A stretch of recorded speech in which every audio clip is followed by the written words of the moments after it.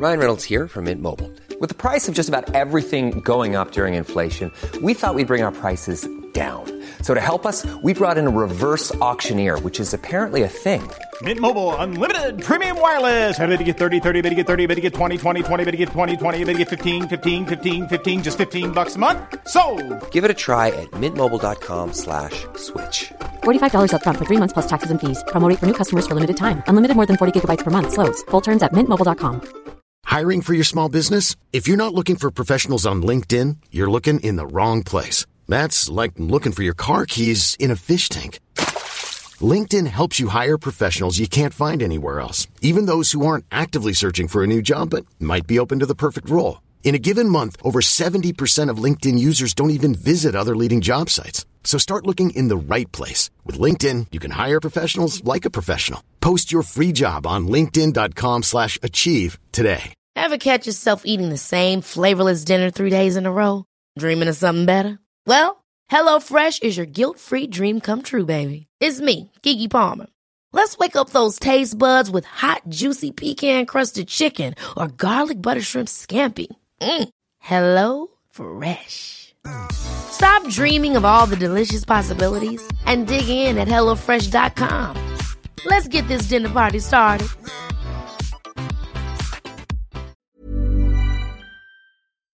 Hello, guys and girls. The program you are about to hear will be both fun and educational, but it is not a substitute for medical advice. Although we are doctors, we are not your doctors.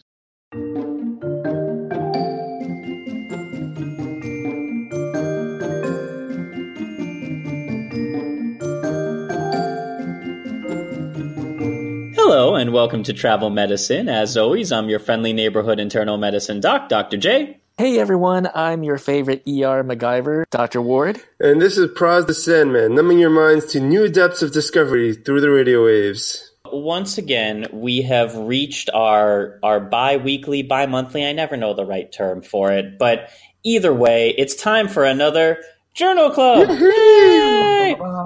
This week, the theme of our journal articles is Old Dog, New Tricks. A whole bunch of studies I came across this week really seem to be addressing things that we've known about for a long time and have found maybe a little bit of a new way to handle them. But before we get into that, I have to ask, are either of you familiar with bite massage? No, not until you mentioned it. I don't even like it when my masseuse touches my feet or hands. So bite massage is definitely out of the question. Yeah, I'm not a fan of being touched by strangers in general. I don't find massage to be largely that relaxing. And the idea that someone's going to just straight up bite me, and also, Ward, you and I have talked on previous episodes about how filthy the human mouth is in general. It's the filthiest part of your body. Well, maybe it's the second filthiest part of your body, period. It's pretty filthy. I came across this headline in the Daily Mail that says, celebrity massage therapist, and that should tell you everything you need to know right there. But celebrity massage therapist reveals she bites her A-list clients on their backs in a technique designed to tenderize muscles. And it's Dr. Dot, a.k.a. Dorothy Stein. I should note right here, not a real doctor. Like a PhD or... Nope. She is a massage therapist. She was nicknamed Dr. Dot by musician Frank Zappa in the early days of her career when she used her skills to get free concert tickets and meet her favorite rock stars backstage. Literally backstage, apparently. Dot made her first forays into therapeutic biting at the age of 5, encouraged by her mother. And apparently her mother wanted this 5-year-old to massage her, but the hands weren't strong enough, so she just kept on saying, bite me. I hope she does not offer a happy ending for that kind of massage. She's done it to people like Sting, Simon Cowell, Def Leppard. She gives people the choice. She doesn't just bite them without warning, which I guess is nice. That's what you're looking for bite in a should bite be consensual. Therapist. You don't want to walk into some weird kind of 50 Shades thing. Or do you? But then before adding any oil, she bites the whole back up and down bit by bit, neck, shoulders, and sometimes the glutes. I don't know what else to say about this. Like, there is literally, and I searched, believe me, I searched for any kind of medical justification or backing, and I found a whole bunch of history of Swedish massage and deep massage and Thai massage. I learned enough for a whole future episode on health and wellness in spas. But I did not find any history of biting people for wellness before this. I'm willing to keep an open mind. I think about the disgusting or unpleasant massages we've had while traveling. Josh and I have had a terrible oil massage in India where I felt like I got dirtier and less relaxed. So that was your first mistake, getting a massage in India. Well, look, now I know. Smarter, wiser. We've learned valuable lessons. The strangest massage I've ever seen and did not get to take part of was an elephant foot massage, where you lie on the ground and an elephant gently lowers a foot onto your back. And that also seems highly dangerous. Maybe it's not so wacky after all. I would say that maybe you have to try it to either say, no, this stinks, or it's really... But I want to emphasize to anybody who is considering getting a bite massage, it is very important that whoever is going to do this doesn't break skin, because that's when you're creating an opportunity for all the many bacteria that live in our mouth naturally to get in and cause an infection. So while I remain very dubious as to the utility of a bite massage, the most important thing is don't let it break skin and provide openings for infection. Right. Also, hepatitis, HIV, you're at risk for all of those if the skin is broken. It's a therapy that can really come back and bite you in the ass. Seems like kind of a ripoff. I could get mosquitoes to do it for free. Well, plus there's a malaria risk. I'm sure it's only a matter of time till we see mosquito massage. But that brings us to sort of our first topic of this week, and it's one that does tie in a lot to travel. And I think it's important that as long as we're talking about backs, that we talk about the lost art of bending over. Now, Ward and I, when we've traveled, and I imagine when you've traveled as well, Praz, people don't bend over outside the U.S. the same way they bend over in it. And we say this as people who have traveled a lot in less industrialized nations that are very agricultural heavy or very rural. And people do spend a lot of time kind of stooped over. Yeah, absolutely. I've noticed this as well. I actually didn't really think about it until I read this article. I was like, you know what? Actually, you're right. People working in rice paddies or corn paddies or as our case in Papua New Guinea, they did look like they bent at a different angle from your average American.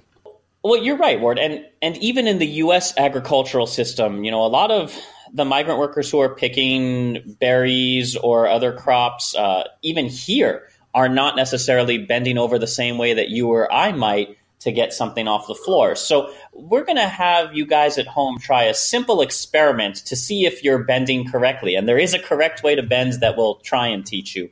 So the first thing I want you to do, and for those of you who are not commuting, obviously you can't do this in a car, is just stand up and put your hands on your waist, the superhero pose. And now imagine that somebody has dropped some change or money in front of you and asked you to pick it up. What was your first instinct? Oh my God, there's money. Where? I'm going to guess the first thing you did is you tilted your head down. Money, essentially. So apparently that's already sort of the wrong way to go about it, because even that little look down can bend your spine, and then you're starting to bend. You're bending actually at your stomach, and in the process, you're starting to curve your back into the letter C. But in places like Papua New Guinea or rice paddies throughout Asia and Thailand and Japan, or again in agricultural workers here, you see that people are bent over looking more like tables. They hinge from the hip and they look like their backs are nearly parallel to the ground. For those of us in a more Western setting, you might see it as you're doing your sun salutations in yoga, for people who go in for that sort of thing. It's interesting. I actually see this to a fair degree when I place epidurals, actually. One of the first things they teach us is about the natural curvature of the back. Truth be told, bending forward is only really natural for your thoracic spine, which is the upper back. But your lower back and your neck actually are more naturally curved to go the opposite direction, to be more lordotic or bent backwards, I say. So what you're saying is true. When you do look down, it already starts to take away from the natural curvature of that part of the spine. And that means when people bend the way that most of us do, tilting your head forward and then hinging kind of from your stomach, you're putting unnecessary pressure on your spine, and that puts more stress on the spinal discs. So spinal discs are, little rings of collagen, like cushioning in between each vertebrae, which form a joint. Basically, your back is all supported by muscles. Your spine, say, is the midline, and that's basically the center of support. And there's various accessory muscles surrounding the spine on either side. When you do bend it in an unnatural position, not only does it skew those muscles, but it also skews the disc between the vertebrae, like you were saying, that could push pressure and ultimately lead to arthritis and lower back pain. And low back pain is one of the biggest problems that we see throughout medicine. Yeah, and interesting, Praz mentioned the anatomy, and you mentioned the anatomy, Josh. I think we both see it in our elderly patients. It's usually the cervical spine and the lumbar spine that have the most arthritis and the most problems for people. And I think it's probably because directly related to how much we bend it and use it. The thoracic spine, for the most part, it's kind of fixed rigid because the rib cage attaches to the thoracic spines. So it's kind of protected. But as we age and we use that cervical spine, which is our neck, when we turn our heads sideways, up and down, and most importantly, our lumbar spine, these body parts kind of get worn out and get arthritic, and bone spurs start to form and cause a lot of pain and disability. Given that, what is the proper way to bend over? And habits like these can be very, very hard to change. Well, the way that everyone around the world does it is really called hip hinging. And when you bend from the hip, which is a ball and socket joint, you also, in addition to keeping the back straight, engage the hamstrings, which means you stretch the hamstrings. It is not completely vanished from our culture. Weightlifters hip hinge when they deadlift. Baseball players use it to bat. And apparently in football, players kneel at the line of scrimmage with hip hinging. I can't testify to that because I don't really know a lot about football. It makes sense, I guess, in hindsight. Told. Yeah, football players, your linebacker weighs, over 200 pounds? If they were bending over all the time and putting all that strain on their lumbar spines, it wouldn't work well. But putting them on their hips, putting on their hip joints, that's what hips are made to do. So how do you properly hip hinge? Well, the first thing is you place your feet about 12 inches apart or shoulder length apart. You keep your back straight. That doesn't mean forcing it into an uncomfortable ramrod position. It means, trying to stand up straight. Good posture, like you were taught by your parents. As you bend your knees, allow your pubic bone to move backward and fold over by allowing your pubic bone to slide through your legs down and back. Now, I realize describing that over the radio is very tricky, so I'm going to steal this bit from NPR, and they tell you, imagine if you are a figure in the Christian Bible, where would you put your fig leaf? Imagine your hand on your fig leaf, or put your actual hand on your fig leaf if you're in the privacy of your own home, go nuts. And when you bend, you want to feel that fig leaf move through your legs, down and back. You're using the large muscles of your glutes, your hips, and those muscles are designed to support the whole weight of your body instead of the tiny muscles supporting your mid-back. Right, so you're turning your whole pelvis parallel to the floor. Try and practice that when you have to bend to pick things up and over. And certainly, I think we're going to see a lot more, truthfully, I think we're going to see a lot more cervical back pain starting to come up as everybody gets tech neck from being on their phones all the time. I see that all the time in the ER. Neck pain is one of the more common complaints that we see in the emergency. Just wait until the millennials get old. Oh my God. But sometimes I think there's just not enough thumbs in the day to text as fast as I want to. Love but it. Good news, because the next one I found is not so much a journal article as it is a unique project. And I saw this on Boing Boing, which is a ridiculously named website that does have a lot of great up-to-date news. And it was talking about the Alternative Limb Project, and a London product designer, Dunny Claude, has created a prosthetic thumb.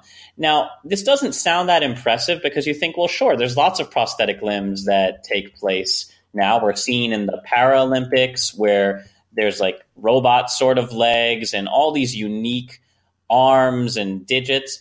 But the unique thing here is that this designer created a thumb not to replace a missing digit, but just to give people an extra thumb. It's the Third Thumb Project. It straps onto your hand, and there's a video linked in our show notes. It straps onto your hand on the opposite side of your actual thumb and is controlled by 2 pedals on each of your big toes. So it's almost like gear shifting for those of you who still drive manual. One toe controls horizontal motion and the other controls vertical motion. And with that, you can use 2 toes to manipulate your third thumb. And the whole thing just looks amazing. It Did you sounds guys very watch the cumbersome, video? using your toes to control something in your hand. It's pretty trippy. I don't know. Well, okay, it's funny you said texting because, what phones are getting bigger and bigger. And I like one-handed typing on the phone, and I find that my one thumb on my right side can't quite reach the other side of the phone. It would be awesome, actually, if I had this extra thumb on the other side.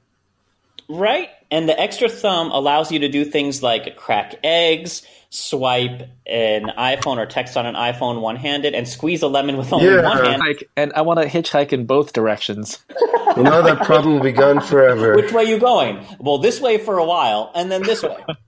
Exactly.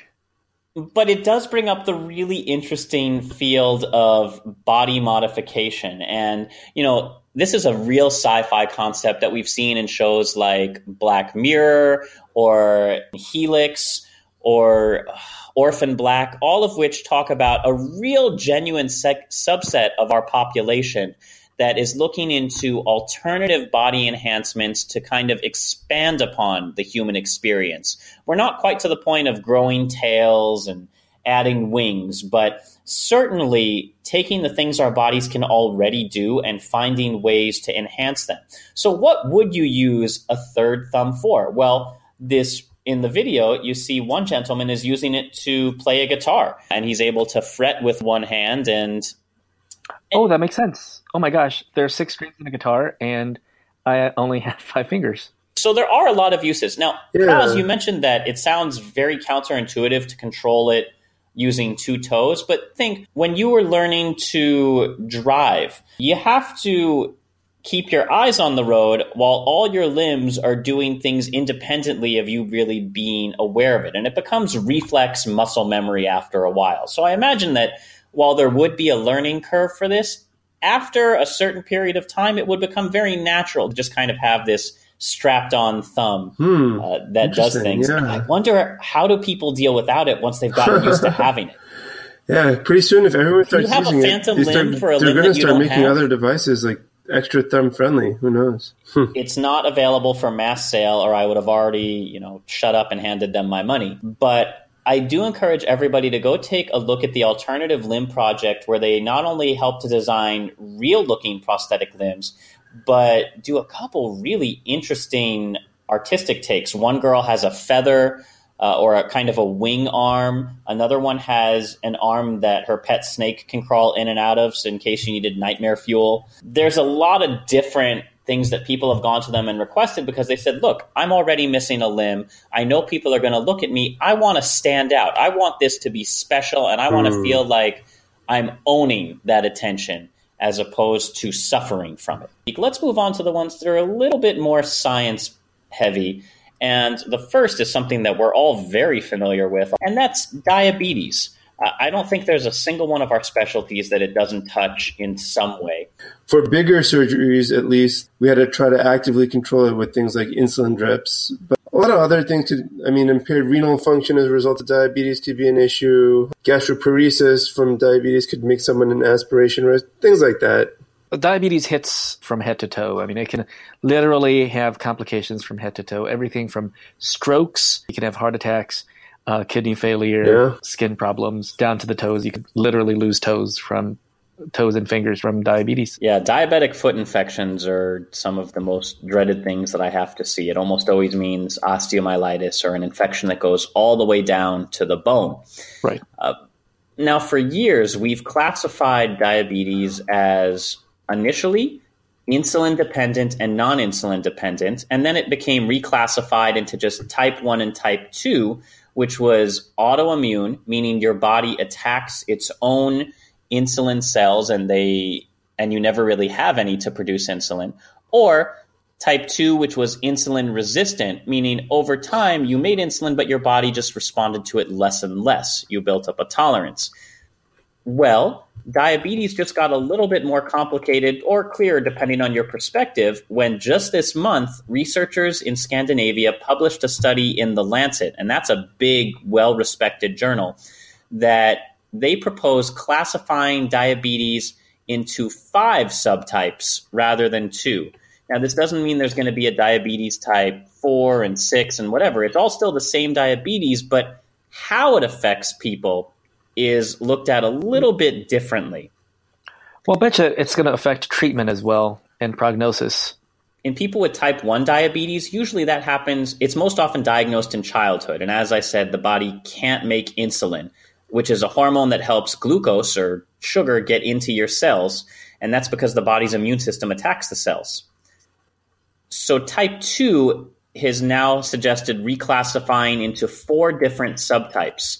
So cluster 2 would be similar to cluster 1. People who are relatively young, are not overweight, are producing insulin, but they just don't have autoantibodies. They may have a deficiency in the cells that produce insulin. So the body's not attacking them, but for whatever reason, their cells just aren't producing. So it's fairly similar to type 1, quote unquote, because it's a lack of insulin that's causing the high blood sugar levels or poor sugar control. Right, without being attacked by the body's own cells. Then cluster 3 would be called severe insulin-resistant diabetes. This form occurs in people who are very often overweight and had high insulin resistance, meaning their bodies do make sufficient insulin, but their cells just don't really respond to it. That would probably be where most of the diabetics we see in the hospital often tend to fall. Yeah, that's the classic type 2 diabetes is middleweight, overweight, insulin resistant, and then essentially their pancreas is will burn out from producing more and more insulin, trying to compensate for the insulin resistance. And now they're both insulin resistant and deficient. People in this cluster were found to have the highest risk of kidney disease, which is a very big complication of diabetes, while people in cluster 2, the one that sounds like autoimmune, had the highest risk of retinopathy, which is a complication that can cause vision loss. So already, 2 of the biggest complications we see with diabetes, kidney and eye disease, have sort of been separated out into, if you have this kind, we know this is a higher risk. And if you have this kind, we know that kidney is a higher risk. Do you think the cluster 3 people are because they're part of that whole metabolic syndrome with diabetes and high blood pressure and high cholesterol, so their kidneys get knocked out more frequently? I think that's a very good argument you could make. And that also leads into cluster 4, which is called mild obesity-related diabetes, which was found in people who had, as it sounds like, a milder form of the disease without as many metabolic problems as those in cluster 3. They simply tended to be obese and beginning to develop some of these problems. And they had lower incidences of things like kidney disease and eye disease, but they still had a higher risk of heart disease. Not higher than the other groups, but higher than the general population. And the last one, cluster 5, was called mild age-related diabetes instead of obesity-related. This form is similar to cluster 4, but people were older at their age of diagnosis. And this was the most common form of diabetes in the study, found in people, again, about who wouldn't be diagnosed till maybe they were in their 40s or 50s, just as kidney function decreases with age, heart function decreases with age, memory function decreases with age. This is, you kind of age into this diabetes, and that has a lot to do with just what the Western diet is and less with direct damage or insulin resistance. We put a big strain on our bodies with the kind of foods that we eat on our Western diet. In Papua New Guinea, when I noticed that the less wealthy people who couldn't afford Coca-Cola, who couldn't afford sugary colas, I almost never saw diabetes in those patients. But in the wealthier people who could afford sugary sodas like colas, there were a lot of newly diagnosed diabetics. Recognizing different subtypes might actually change the way we prescribe medication. Right now, the tendency is a one-size-fits-all. We start people on metformin. If you are found to have diabetes and it's not at a high enough level that we jump straight to insulin, we start you on metformin and then add other drugs if it doesn't work. With the exception of childhood. But, it's interesting because diabetes is one of the trickiest illnesses to treat in spite of how common it is. I don't know that there isn't a great way to really keep it under control. And it may be because they were taking all these subtypes and mixing them together and treating the same way. This could really make a big difference. Yeah, so recognizing the subtype might help in guiding more targeted therapy that can keep people better controlled longer. Now, the researchers did note that their study can't confirm whether there are different causes behind each of these subtypes or whether people might change over time. For example, could you move from a mild age-related diabetes into a more aggressive insulin resistance? Hey, I'm Ryan Reynolds. At Mint Mobile, we like to do the opposite of what Big Wireless does. They charge you a lot. We charge you a little. So naturally, when they announced they'd be raising their prices due to inflation, we decided to deflate our prices due to not hating you. That's right. We're cutting the price of Mint Unlimited from $30 a month to just $15 a month. Give it a try at mintmobile.com/switch. $45 up front for 3 months plus taxes and fees. Promo rate for new customers for limited time. Unlimited more than 40 gigabytes per month. Slows full terms at mintmobile.com. Ever catch yourself eating the same flavorless dinner 3 days in a row? Dreaming of something better? Well, HelloFresh is your guilt-free dream come true, baby. It's me, Keke Palmer. Let's wake up those taste buds with hot, juicy pecan-crusted chicken or garlic butter shrimp scampi. Hello Fresh. Stop dreaming of all the delicious possibilities and dig in at HelloFresh.com. Let's get this dinner party started.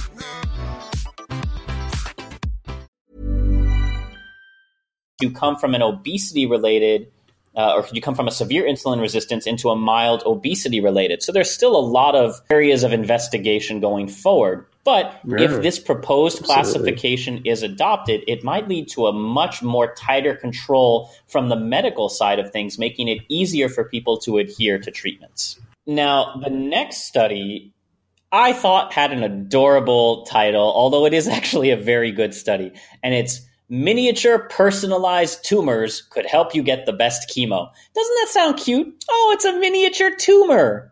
And it's personalized. Mini-Me kind of looks like a tumor already, so that's adorable. Mini-Me from Austin Powers. That's right.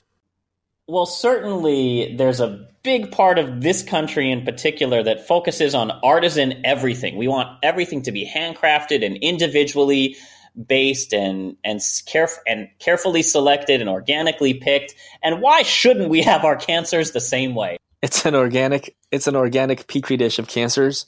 Artisanal cancers. So growing miniature tumors in the lab could help doctors discover the best way to treat each patient. Basically, when we're selecting chemotherapy, oncologists, who are the specialists who deal with this, have a number of different chemotherapy drugs that they may try. And a lot of these have been selected based on their broad strokes of what they do for brain tumors or bladder tumors, or what specific tissue might take up another specific kind of drug. And none of these chemo drugs are without some pretty heavy side effects. So you want to know that the drug you're receiving is going to work. Right. It's almost never one. It's like usually a combination of like CHOP or, what are the others? It's like 4 or 5 medications, and each and every one of them can have some potentially pretty toxic side effects. Chemotherapy is some of the most dangerous medications we can take. Now, in the last 10 to 15 years, cancer treatment has been much more guided by genetic sequences.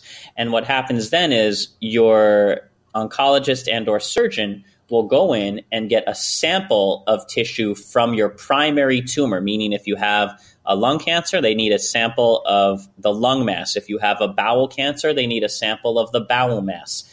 And they look at the genetic sequences of that tumor and then try and choose a chemotherapy regime that will best treat based on those sequences.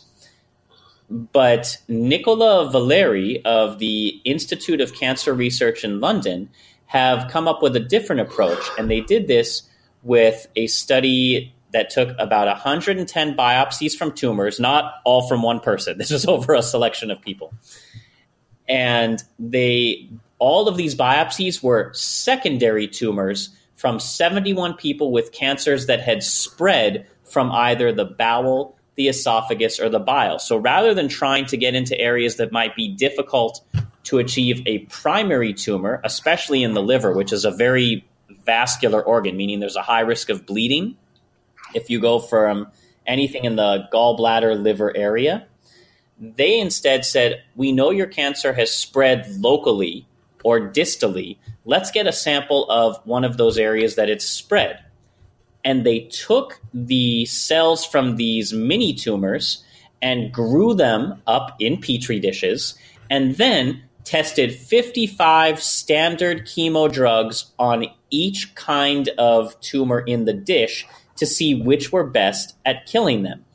So the test showed, and this is significant, with 100% accuracy, which drugs hadn't worked when tried in the patient who donated the cells. So they could know for sure that if a drug did not work on the Petri dish, on the artisan-based tumor, that it would not work on the patient. Oh, that's pretty good. So that's half the study. That is fantastic. The tests were also 88% accurate at predicting drugs that would successfully shrink tumors in the patients. So now, not only would you know for sure this chemo drug won't work, you'd have about an 80% chance of, if it worked on the artisan personalized tumor, there was an 80% chance that it would work in the actual person. Well, this makes it really, as we said, personalized. So maybe in my bowel cancer, I would use a standard R-CHOP-based therapy. I'm assuming I'm picking the right chemotherapy. I'm not an oncologist, and keeping all these straight's a little CHOP tricky. is the only one I remember from medical school because it sounded cool. Yeah. I remember CHOP being one of the big chemotherapy regimes. And I remember we use a lot of platinum-based ones in bladder cancers, but past that, I'm not sure. But let's say, Praz, you have one type of cancer and I have another type of cancer, and they're both in the bowel somewhere. And we go to our personalized tumor breweries, and they give a cocktail of tumors to each of our cells, and they find out that in me, they could use CHOP 1, but in you, they'd have to use some completely different set, even though we have tumors that look the same on the surface. And that would save both of us a lot of time and suffering in the overall treatment plan, because rather than say, well, we tried this for at least a 6 to 8 week cycle and it's not really working, we're going to move to the next, they can know right off the bat, and without either one of us having to go through those dreadful side effects, they can know right off the bat, these are not going to work in this person, while these have a very good percentage of working. Well, doctors already do this in infectious disease, right? If you were infected with pneumonia or sepsis, we take blood cultures and we grow out the bacteria and we throw all sorts of antibiotics at it, and we get a sensitivity report and say, this bacteria is sensitive to penicillin, but not so much to, erythromycin. So then the doctors custom tailor their treatment plans. Why not cancers? I love that you brought up antibiotic selection, Ward, because one of the biggest problems we see with that is antibiotic resistance in drugs. So this is almost a way to test for cancer resistance the chemo, to a certain drug. Very, very interesting going forward. Although I'm picturing a whole bunch of hipster patients with cancer being like, well, I like this blend of chemo, but my doctor was doing it before it was cool. You must try the Sumatra. It's to die for. Oh no, that's a terrible pun. I like my Tanzania Platinum, but this Sumatran CHOP is just great. And another very common problem that we deal with in the healthcare field, other than diabetes, other than cancer, is lung disease, and specifically asthma. We've made a few strides in asthma treatment over the years, but largely we're really still limited to mostly just nebulizer treatments or inhaled corticosteroids. Well, asthma and COPD, which stands for chronic obstructive pulmonary disease, there are two components to it. So asthma,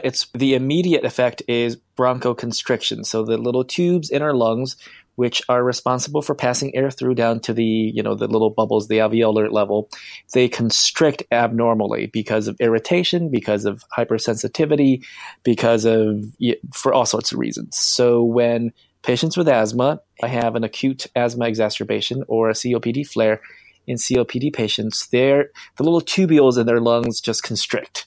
And when they constrict, air can't come in and they can't come out. And you can't breathe. That is an immediate life-threatening condition, not to mention that it feels just lousy. You feel awful. You feel like there's pressure in your chest. The second component to that is actually a more chronic problem, which is the inflammation around the little tubules. So the tubules not only constrict abnormally, they get inflamed and they thicken up, and the little smooth muscles around the little bronchioles get stronger and more tight. And that's a chronic condition. It needs to be addressed with chronic medications. So right now, what we usually do is the immediate treatment for acute asthma exacerbation is we try to open up those tubules with bronchodilators, which are, your albuterol, your ipratropium. Sometimes even in really bad cases, we use magnesium and epinephrine to open up those tubules. To deal with the inflammation part, we usually give a pretty heavy dose of steroids, both inhaled and oral or IV steroids. Usually inhaled steroids we don't give in the emergency department because they take too long to affect the tubules. So we give usually a oral dose or an IV dose. And all of these medications have potential side effects. Right. So with steroids, they depress the immune system. That's what they're supposed to do. But they also increase the risk of secondary infections as a result of that. And a lot of these nebulizers will have the side effect of speeding up the heart rate, which can be tricky in people who often come in with corresponding heart conditions. That's really sort of all we've had available for the last several years. A long time ago, there used to be a drug called theophylline. It's still used a little bit, much less now. I mention it only because as an internal medicine physician, our specialty is known for being a little bit nerdy, and I think it's fascinating to know that in a tropical setting or when we're out far afield in, for example, Papua New Guinea or any of these jungle medicine type things, if you don't have steroids around and someone's having an asthmatic attack, one of the things you can do is, do you remember this, Ward? Which one? You give them coffee. Yeah, theophylline is closely related to caffeine. I know it from the other end, from learning my toxicology. In overdoses, massive overdoses, their effects are very similar. Yeah, so if someone's having an asthma attack, you just pump as much caffeine as you can into them one way or the other, and that's to kind of help keep some of the airways open. It's not a common treatment in use anymore, but I found it to be fascinating just as a historical sort of thing. So this newest drug that's being studied, and this study came out in Science and Translational Medicine and was conducted by Luis Ulloa in Rutgers, New Jersey Medical School. He worked with Shanghai University in China over 4 years and examined over 6,000 different compounds and identified a drug known as TSG12 that relaxes the muscles and opens the airways in those with asthma without causing the side effects that are very common to our existing treatments. And it also helps to prevent pulmonary resistance in egg and dust mite-induced asthma. Out of curiosity, does this say how fast-acting this drug is? I don't know if I caught that in the article. So they're looking to move into clinical trials now. The way they found it was this protein they identified called metallothionein, which was noted to be 50% lower in asthmatic lung tissue. And the protein acts to relax smooth muscle cells and open the airway. So it's basically another pathway to bronchodilate. And they found that mice who had this knockout protein, meaning they didn't have the protein, were 2 to 3 times more likely to get asthma, and giving them that protein back improved the breathing difficulties. Once they identified it by transmitting, and it says they identified the protein after transmitting short electrical impulses into mice through electroacupuncture needles. I don't quite know how mice electric acupuncture identified the protein. Maybe that'll be a new treatment for asthma, acupuncture therapy. I don't know how many people are going to sign up to have electric needles put into them to fix their breathing.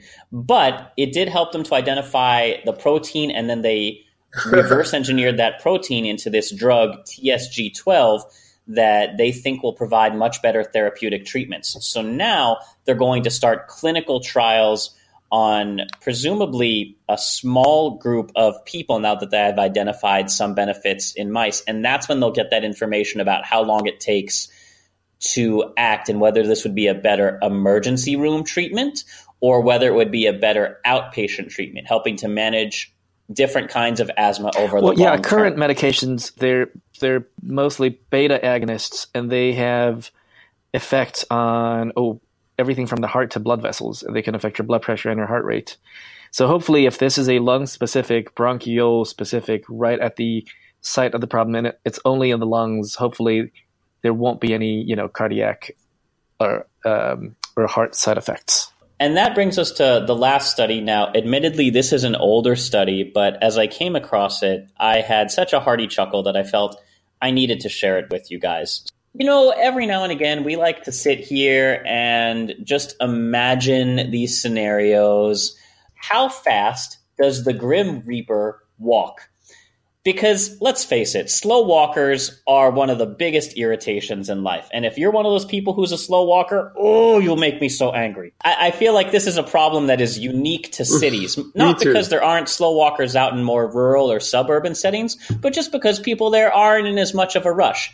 Those of us living in places like Chicago, LA, Miami, New York, Pennsylvania somewhere. Praz lives in the New York of Pennsylvania. Although in Pennsylvania somewhere, people do tend to not be in as much of a rush, so they're usually okay. What's going on with these slow walkers? I always feel like I'm that much closer to death having to amble along behind them. I'm like, oh, come on, I got places to be. Clearly, these British researchers wanted to answer that question. So the objective, according to the abstract, was to determine the speed at which the Grim Reaper, or Death, walks, using a population-based prospective study, and the setting was older community-dwelling men living in Sydney, Australia. So they looked at 1,700 men at the age of 70 or older who were participating in a different study called CHAMP. And they looked at walking speed and mortality, and based on that, and look, I'm going to be upfront and tell you right off the top, this study is going to have a huge number of confounds, and it was done more for fun and not to necessarily provide any real advancement in the field. So take all of this with a grain of salt, even though it was conducted very, very scientifically. Basically, they looked at how fast people walked and at what age they died, accounted for a bunch of other factors, which I'll link to the study so you can read it yourself, and determined that the average walking speed of the 70-year-old male was around 0.88 or 0.88 meters per second, which equivalent to 3 kilometers per hour or 2 miles an hour. That's your average walking speed of a 70-year-old man. Australians are pretty not fast. Bad. That's the average walking speed of a 70-year-old Australian man, and as we know, everything in Australia can kill you. But I would think it's a pretty fair assessment that across the world, you could expect to find somewhere between a 1 to 2 mile walking speed per hour. I think that's a reasonable estimate. Yeah. Survival analysis showed that older men who walked faster than 2 miles an hour were 1.3 times less likely to die with a 95% confidence interval over the next 5 years than those who walked slower than 2 miles an hour. A sensitivity of 1 was obtained when a walking speed of 3 miles an hour or greater was used, indicating that no men with walking speeds of 3 miles an hour or 5 kilometers an hour or greater had contact with death.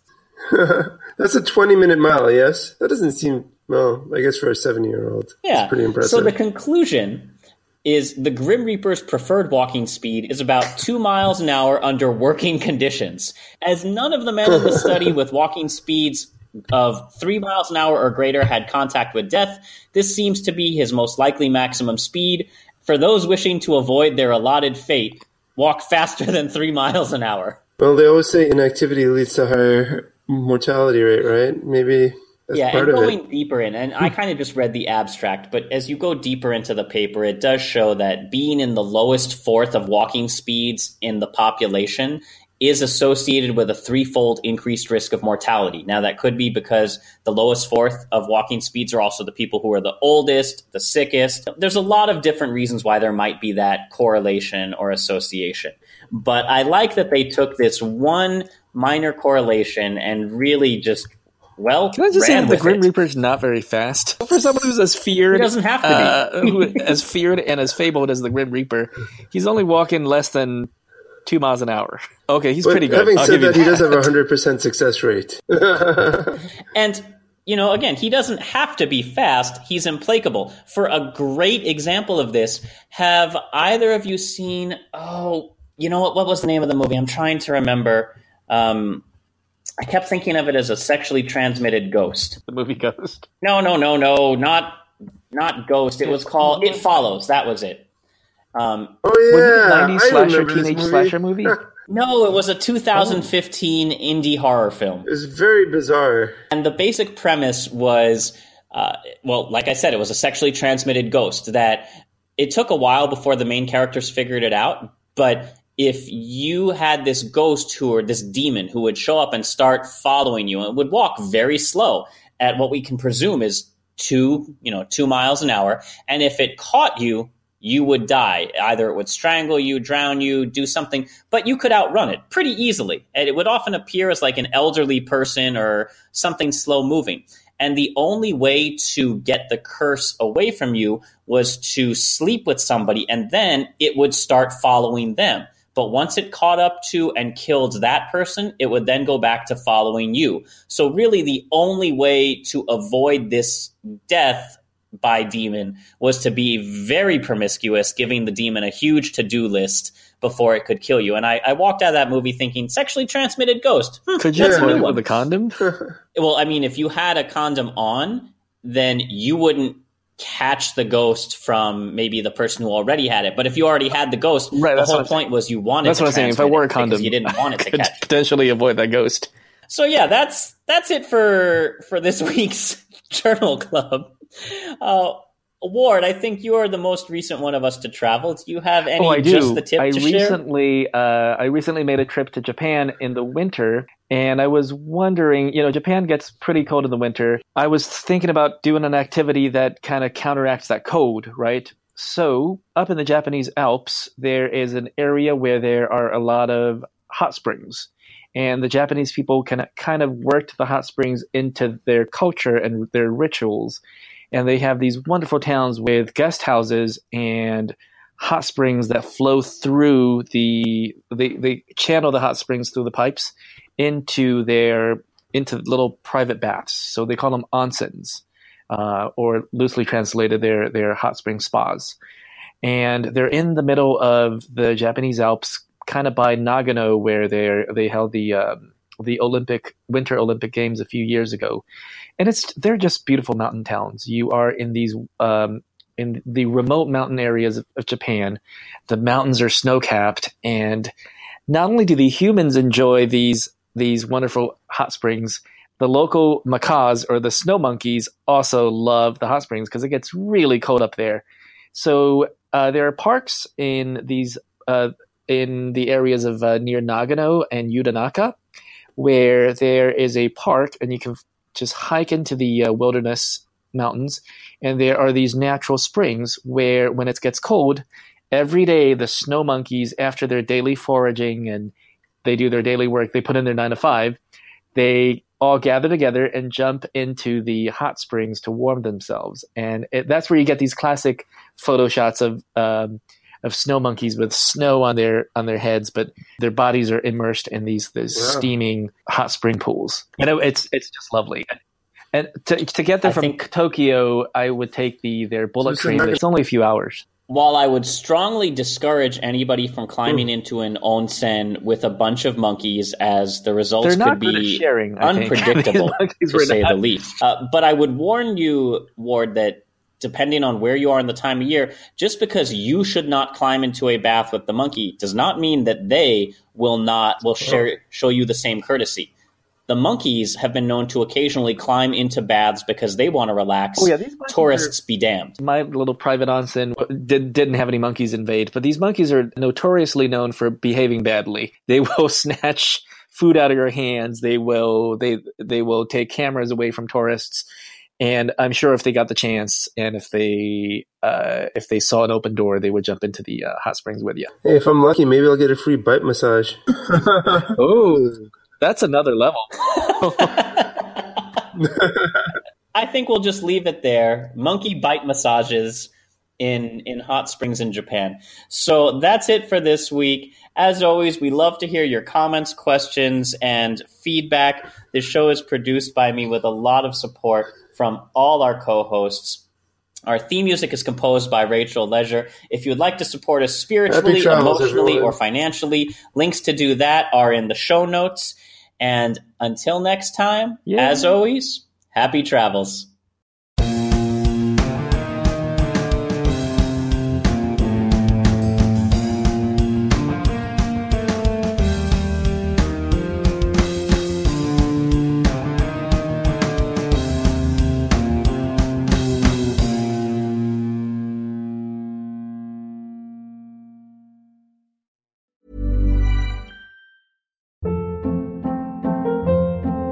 Hold up. What was that? Boring. No flavor. That was as bad as those leftovers you ate all week. Keke Palmer here. And it's time to say hello to something fresh and guilt-free. HelloFresh. Jazz up dinner with pecan-crusted chicken or garlic butter shrimp scampi. Now that's music to my mouth. HelloFresh. Let's get this dinner party started. Discover all the delicious possibilities at HelloFresh.com. Hey, it's Paige DeSorbo from Giggly Squad. High quality fashion without the price tag. Say hello to Quince. I'm snagging high-end essentials like cozy cashmere sweaters, sleek leather jackets, fine jewelry, and so much more. With Quince being 50 to 80% less than similar brands. And they partner with factories that prioritize safe, ethical, and responsible manufacturing. I love that. Luxury quality within reach. Go to quince.com/style to get free shipping and 365-day returns on your next order. Quince.com/style. Imagine the softest sheets you've ever felt. Now imagine them getting even softer over time. That's what you'll feel with Boll & Branch's organic cotton sheets. In a recent customer survey, 96% replied that Boll & Branch sheets get softer with every wash. Start getting your best night's sleep in these sheets that get softer and softer for years to come. Try their sheets with a 30-night guarantee. Plus, get 15% off your first order at bollandbranch.com. Code BUTTERY. Exclusions apply. See site for details.